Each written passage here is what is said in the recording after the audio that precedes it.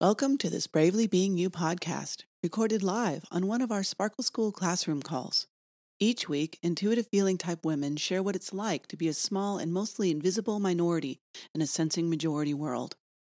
Many of us suspect that we're incredibly smart and creative, but we can't always find the words to say so. We sense that we're meant for more, but too often settle for less. These are just two of the many challenges that are constantly shifting in the back of our very complex minds, like the ever-changing sparkles in a kaleidoscope. At Bravely Being You, we embrace our complexity and sensitivity as rare, intuitive feeling type women. Enjoy.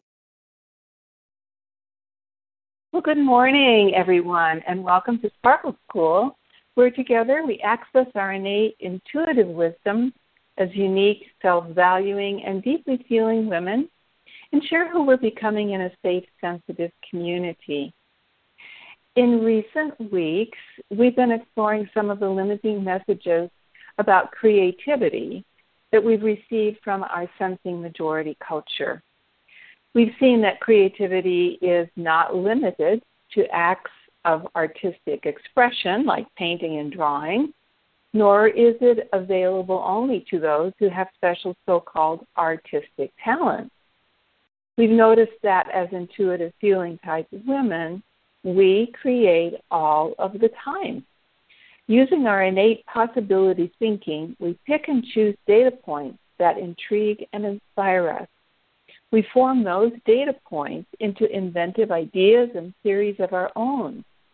With this imaginative activity constantly working in the back of our mind, the very act of being fully expressed becomes a creative process for us. As we own and consciously work with our unique capacity for innovative thought, we free ourselves up to experiment instead of getting stuck in the limiting belief that our creations only have value if they produce quantitative and qualitative results, a la the sensing majority world in which we live.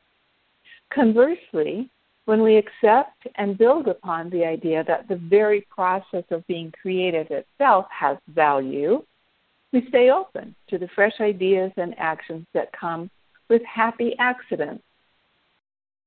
Happy accidents always provide us with surprising and stimulating new data points with which to tweak and ultimately perfect whatever creative process we're navigating in the moment.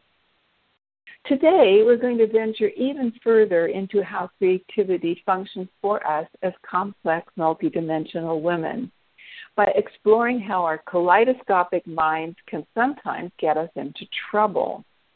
We will explore how our natural propensity for creative possibility thinking can sometimes draw us into confused, conflicted, mean girl thinking without us realizing this is happening. Here's a common intuitive feeling type story. Susie is confronted with a decision about whether to go to an impromptu gathering of her partner's extended family. She really doesn't want to go, but she believes her partner wants her to. As the generous, compassionate MF woman she is, Susie is in the habit of deferring to her partner's needs over her own. This time, though, her health will be at risk because there is a pandemic, and many members of her partner's family have chosen not to take safety precautions. Susie is health compromised to the extent that if she contracted the nasty disease in question, she could get extremely sick or even die. Still, her inner prompting to please her partner is so strong that it feels almost impossible for her to prioritize her own needs and stay home. Susie's partner is a sensing thinking type person who doesn't really understand her complexity or her need to talk about the many dimensions of her concerns.